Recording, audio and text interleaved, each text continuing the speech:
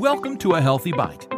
You're one nibble closer to a more satisfying way of life, a healthier you, and bite-sized bits of healthy motivation. Now let's dig in on the dish with Rebecca Huff.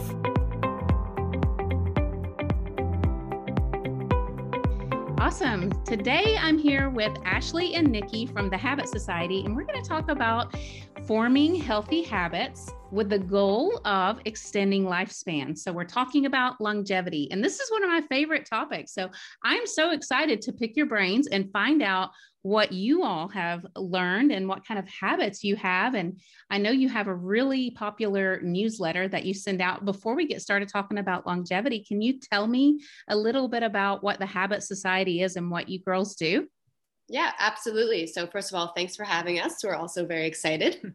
So yeah, the Habit Society is a 3-minute newsletter every Monday to help you create and sustain healthy habits. So we focus on a wide range of topics with information curated from the greats in the field, all relating to cultivating healthy habits and of course, breaking the bad ones also. So the purpose is to show people that small choices in your everyday life are just as important as the big ones because of the compound effect. So basically there's this book called The Compound Effect by Darren Hardy, and it's based on the principle that everyday decisions will either take you to the life you desire or to disaster. So he uses the example of a $4 a day coffee. So it doesn't sound like a lot, but every day it compounds on each other. And I think the number at the end of your life is something like $54,000. So this is just one example of the compound effect, but it's extremely important and can be translated into every realm of your life, basically. So that's a lot of what we talk about in the newsletter. So we try to emphasize the importance and power of daily actions and habits. Yeah, and our main audience, the people we aim for, are people who are interested in making changes, but don't exactly know where to start. So a lot of us do try to make changes, but do it with the wrong strategy. So let's say relying on willpower or motivation or not planning anything. And that leads us to think that we failed and that we can't improve, but that's not the case. It's not that we've failed, it's just that we're using the wrong methods or the wrong systems. So we're really here to provide our readers the right concepts in a fun, digestible way and give our readers an actionable item so that they can actually make changes and improve on their lives. So we decided to create this because we were like everyone else. You know, we had all these good habits that we wanted to stick to every day, meditating, eating healthy, reading, working out. But we weren't able to stick to a rhythm of doing these things habitually, but we would speak about it a lot. Like, okay, this time we're actually going to stick to it. So you know how it goes. But we basically became accountability partners at the beginning of the first lockdown. So I would send Nikki a text. I meditated for 10 minutes because that's what I wanted to work on. She would send one back saying she worked out for 45 minutes. That was more in line with what she wanted to improve on. And it was really a way for us to stick to our habits, which I'm sure a lot of people can relate to. It was really hard at the beginning when we had so much time, everybody's locked in their houses. I mean, now we think back and it's like, I could have done this, this, and this, but in the moment, so much emptiness and no plans for the day. It's hard to really get done everything that you want to get done. So, you know, we sent articles back and forth, books back and forth, and then we thought maybe we're not the only ones who are interested in all this. So we wanted to share everything we learned, and we wanted to grow our accountability group to more than just the two of us. So that's what we did. Exactly. That's really smart. I know, because I've had conversations with my best friend a lot of times, and I'm like, wow, we should have recorded this. It was so good. Then we could go back and reference our little pep talks, like all the things that you wish you could remember. I'm the same as you. I have all of these habits that I want to make sure I do. But sometimes, like you said, I struggle with consistency. And you said, you know, that a lot of times people will try to depend on willpower or determination alone to make these healthy habits. What do you recommend instead of this, you know, determination? Because a lot of people think, oh, if I just really have strong willpower, but that's not the case. So tell us what you've found to be the case for forming healthier habits. Well, a big one is to not rely on motivation. So, you know, everyone says, I'll start Monday, but really what's going to change on Monday? Like, it's the same Monday. You've had thousands of Mondays in your life and nothing has changed.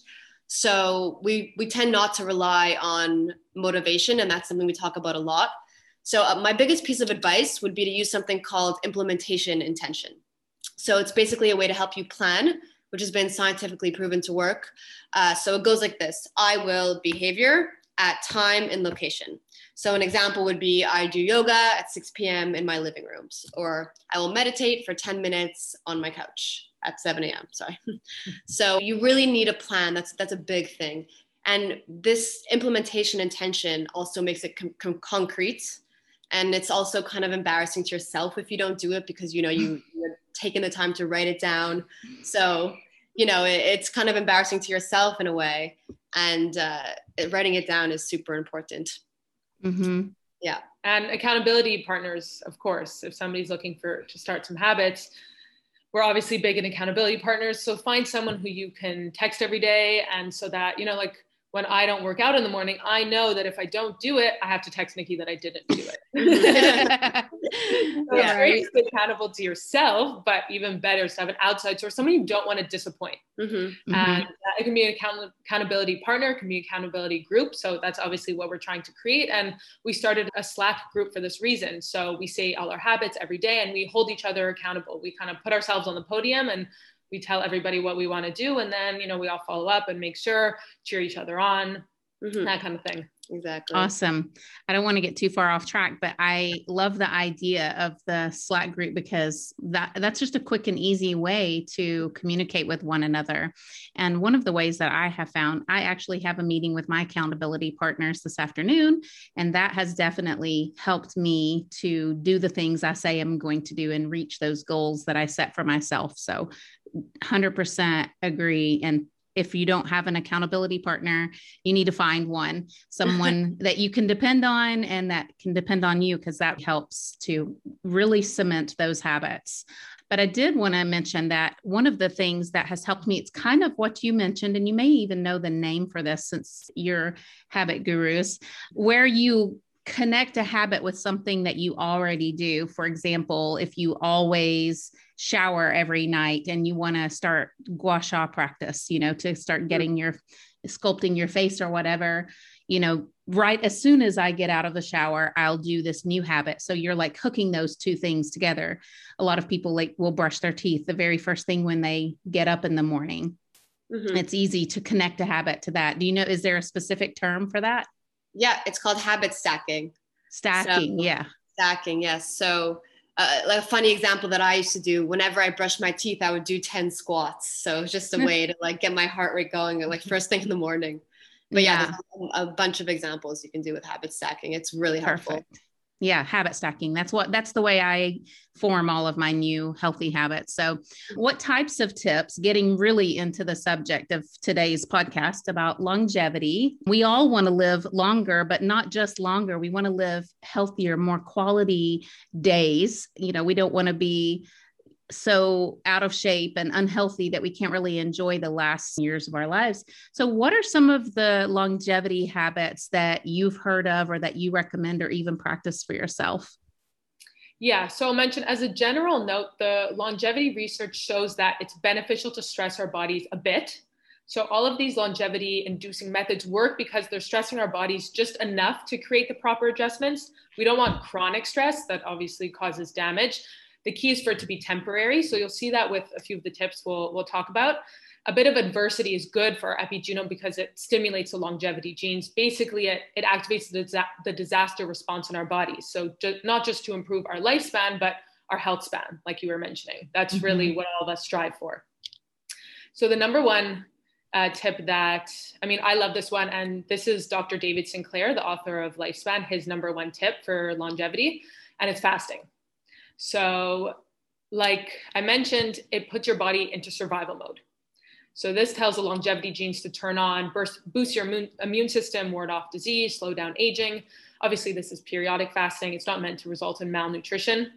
It's an acute stress. It's not something that, it's not starvation. It promotes, the two big things why it's so effective is that it promotes autophagy and apoptosis. So autophagy is basically your body's recycling system to get rid of the old cells and turn them into new, stronger cells.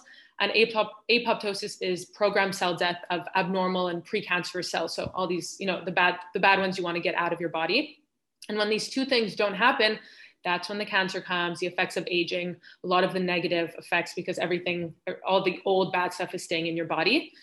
So when you fast, this really helps. And especially for mitochondria, which is like the little battery packs of our cells, when you put your body in a fasted state, they think, oh, this might happen again. I need to adapt to this. So they make newer, stronger, more resilient mitochondria. And this is super, super important for aging. So this can be intermittent fasting. So this is something that we both got into a few years ago. We try to do about a 16-hour fast usually, but it doesn't need to be like that. It can be anywhere from 12-hour fast. So you're eating for 12 hours a day and fasting for 12 hours of the day. Some people do a few days, more of a therapeutic fast. People do weeks on end. That's more for diabetics and people with obesity. But you can really tailor it to your own life, whatever you feel best on. And it's really a experimentation with this one, I would say. Exactly. And if it is something that you would want to implement, we definitely talk a lot about in the newsletter how you have to start slow. So if it's your first time ever fasting, like you don't want to start with 16 hours, like what I would do is just eat breakfast a half an hour later, and then an hour later, and then an hour and a half later. So it's super important to go slow with every other habit that you're trying to implement. Yeah, for sure. That was the best definition or description of mitochondria that I've ever heard. I like the analogies that you use. It really made it easy to understand. And I've studied a little bit about mitochondria and I understand the concept, but the way you said it, I think it makes it very easy to understand. And I love intermittent fasting. I think it's really, really good for you. I do it kind of opposite from what a lot of people do. I would rather eat early in the day and then fast before bed, because I found that because I'm really geeky about testing and seeing what my body does, my blood sugar levels, like my glucose, when I take my glucose test sometimes in the mornings, I don't do that every day, but just, when I want to see how are things going, glucose is higher if I eat supper than if I don't, even if I have 2 or 3 hours. So if I fast in the morning and then I eat later in the day, my glucose is higher than if I eat in the morning and fast in the evening, even though it's really strange because I prefer to eat at night than in the morning, but I make worse choices if I eat. If I eat in the morning and I get my protein and my good fats and everything in the morning, then I'm more satiated and then I can skip the things that I crave. If I fast in the morning, then sometimes by like 2 or 3 o'clock, I'm like, oh, I just want to eat anything, whatever.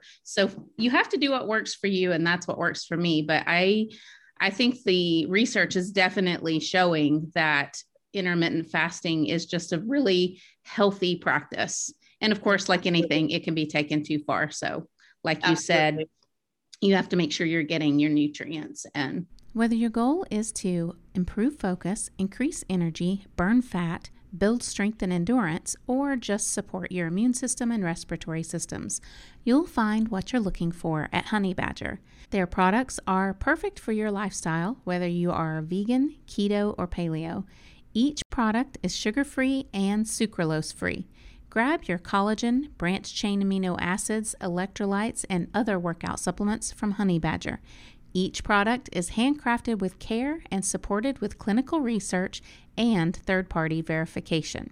Ready to crush your goals and invest in your body? Go to drinkhoneyBadger.com/discount/organic mom to find the perfect workout supplements for you and receive 10% off.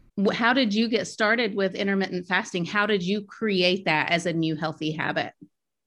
So I'm similar to you. I prefer to finish eating earlier in the day.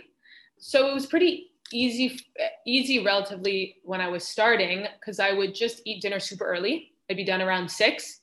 And then by the next day, if I just, let's say, did a fasted workout in the morning, by the time I showered and everything and ate, it was probably like a 14 to 16-hour fast. I do find it's easier that way, at least for me. And I think that's more how we evolved, eating with the sun, basically. So when the sun's going down, especially in Montreal winters, it's about down to 4:30. It makes it pretty easy to finish eating earlier.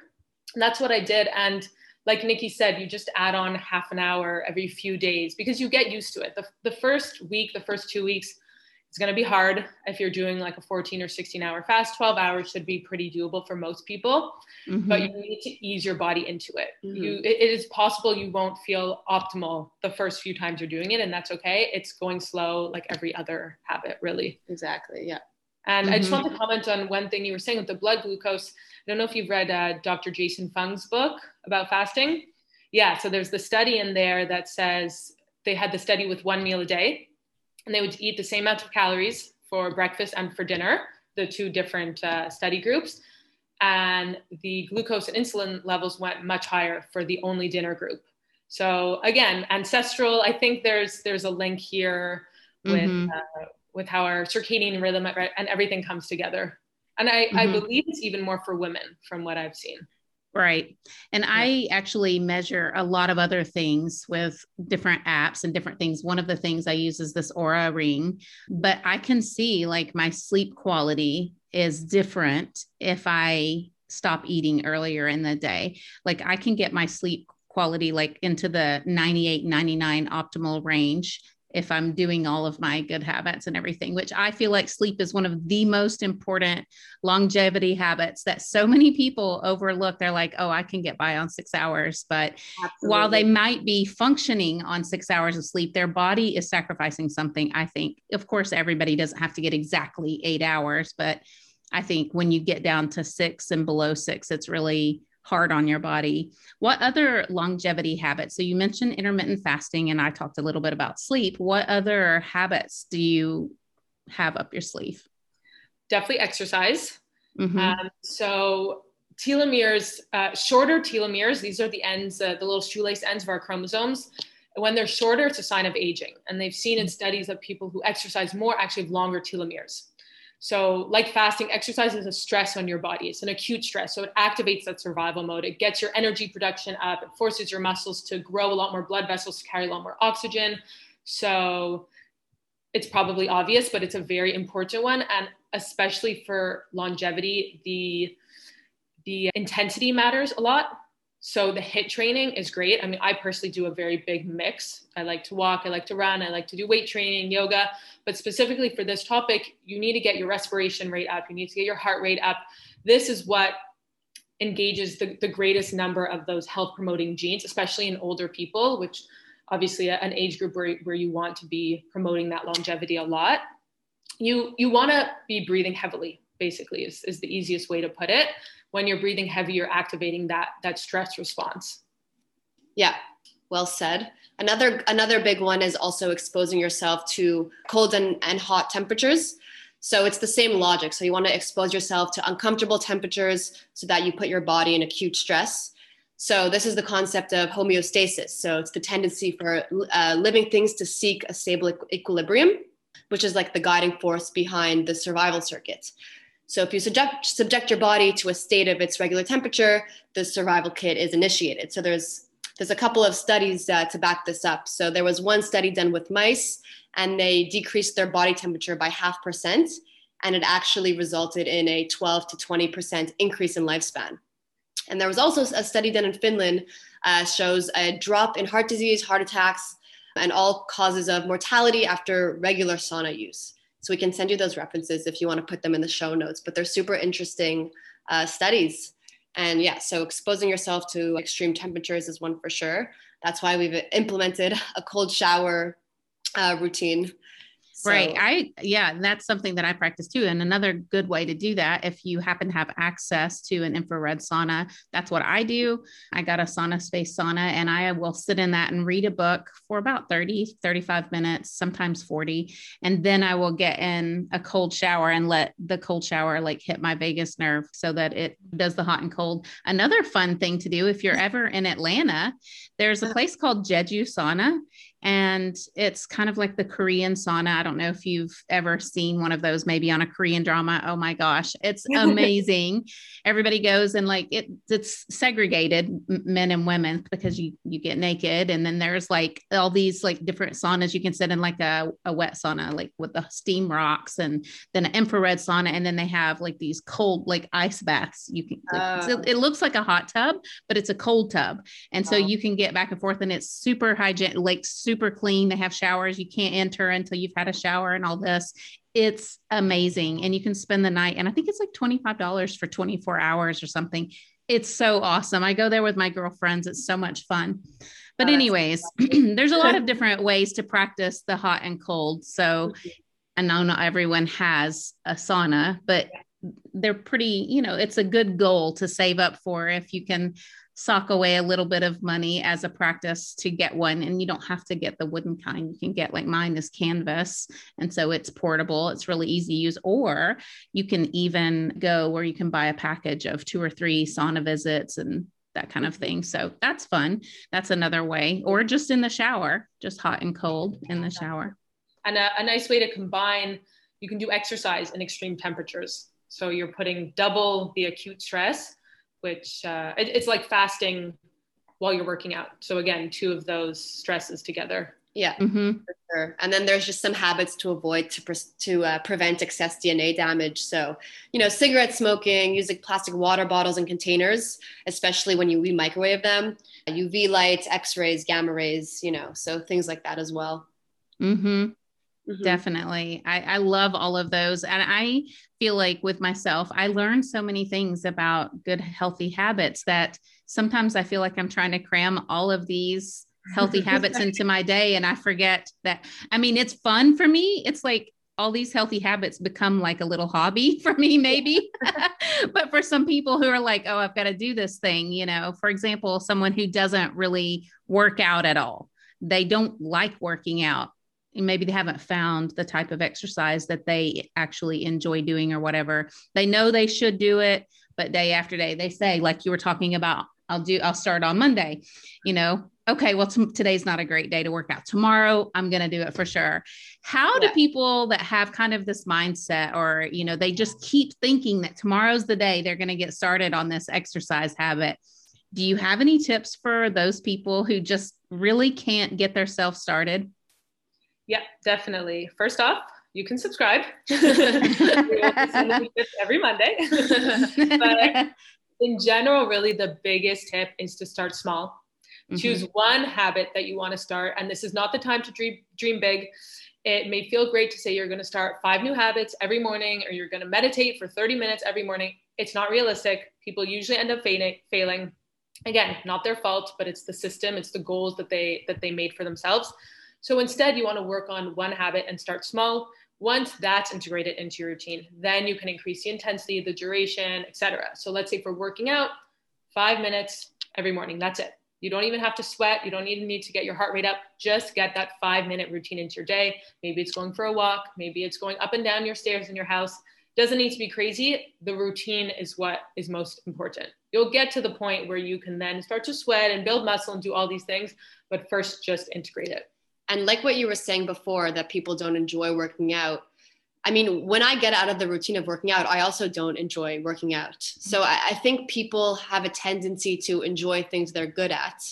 So if you're not in a workout routine, you're not going to be in shape, which means you're not good at it. So don't expect to enjoy it the first few times. And that's why this start small is so important, because you only don't have to enjoy it for 2 to 5 minutes, and it's not as unenjoyable as a 45-minute workout. So if you build up slowly, it also builds up your enjoyment towards it because you get better at it. Yeah. And you can set a good reward. So it can be as simple as just giving a nice yes at the end of it, That's what I did after my cold showers when I was trying to get into it, because it's hard. You feel incredible when you get out, but right away you just need to give yourself that little bit of encouragement for doing such an uncomfortable thing. Or it could be, going to your favorite brunch place. Obviously, don't get the pancakes with the extra chocolate after you work out, but you can still give yourself some enjoyment. Go to your favorite coffee shop, whatever it is. Give yourself a little reward that's still healthy. And another one is environment. Environment is really, really everything. So if you want to do yoga in the morning, put your yoga mat out and choose the video or the sequence that you want to follow. If it's weight training, put your weights out and write on a little paper your plan, the exercises you're going to do, the reps, the sets, even the weights.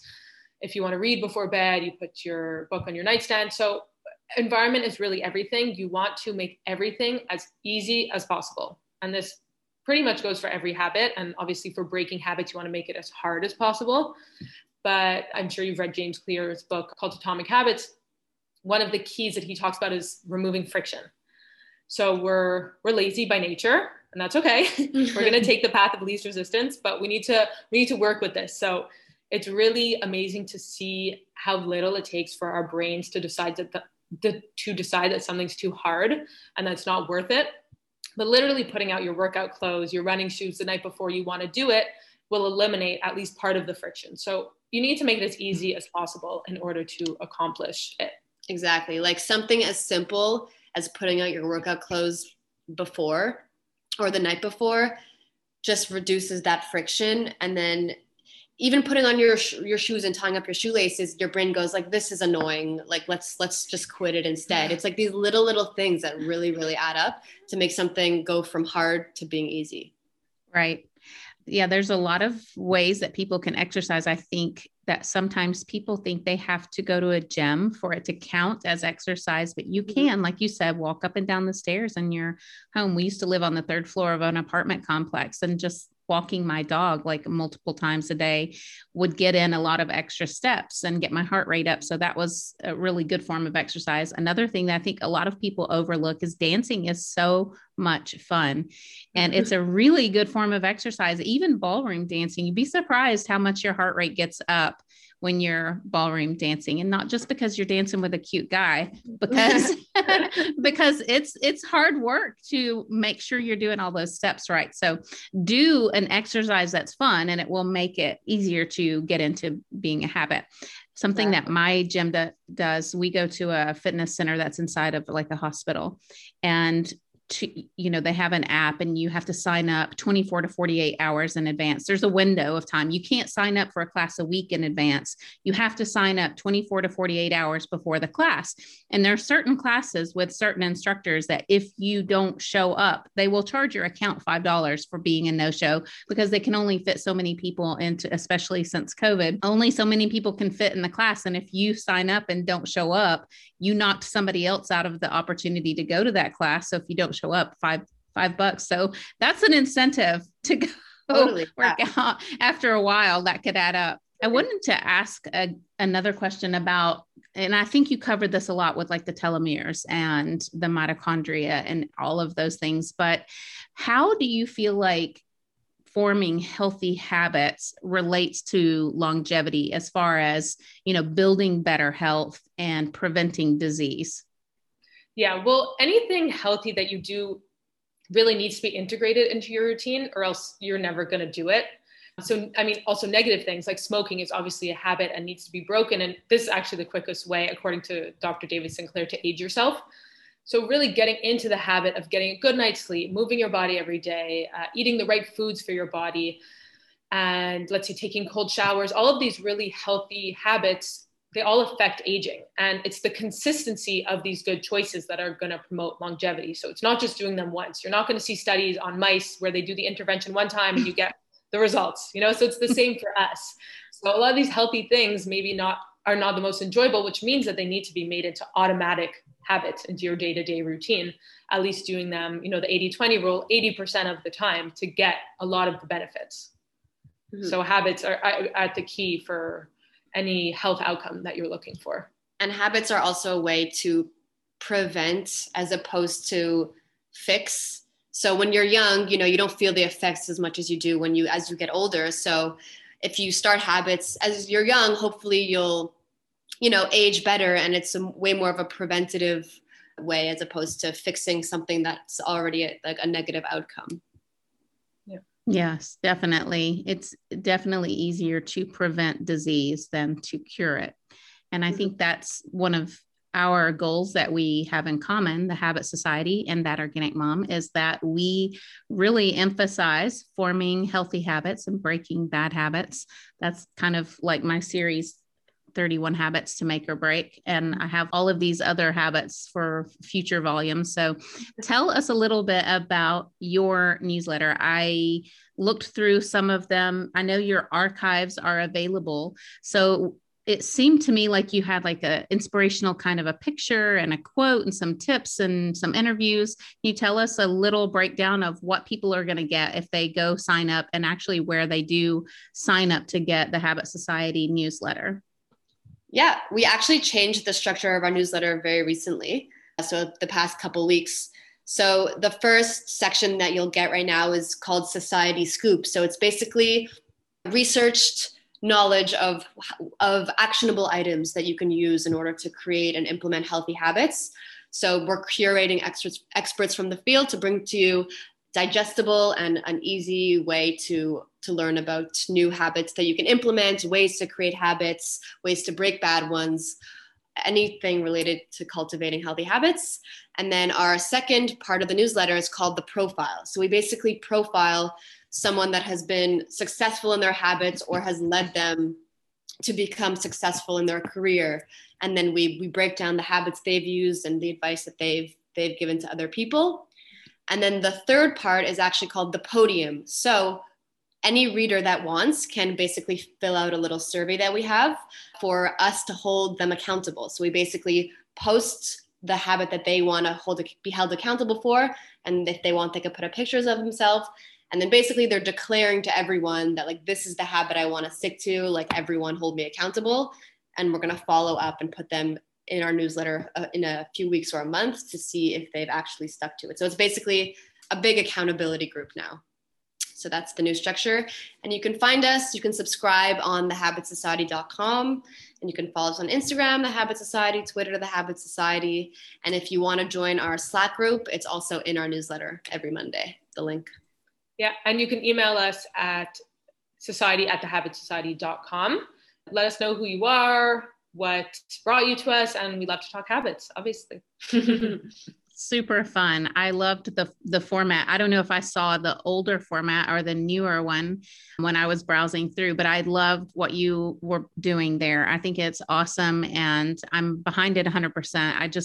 I think forming habits is the best way to live a healthier lifestyle. So if you're listening, make sure you check it out, sign up for the newsletter. You won't regret it. And when you do, make sure you create a little folder, especially if you have Gmail, create a little folder and just name it The Habit Society. And you can put them all in there. And then you can go back and refer to them when you want to, like, hey, am I doing all of my healthy habits I was planning on doing?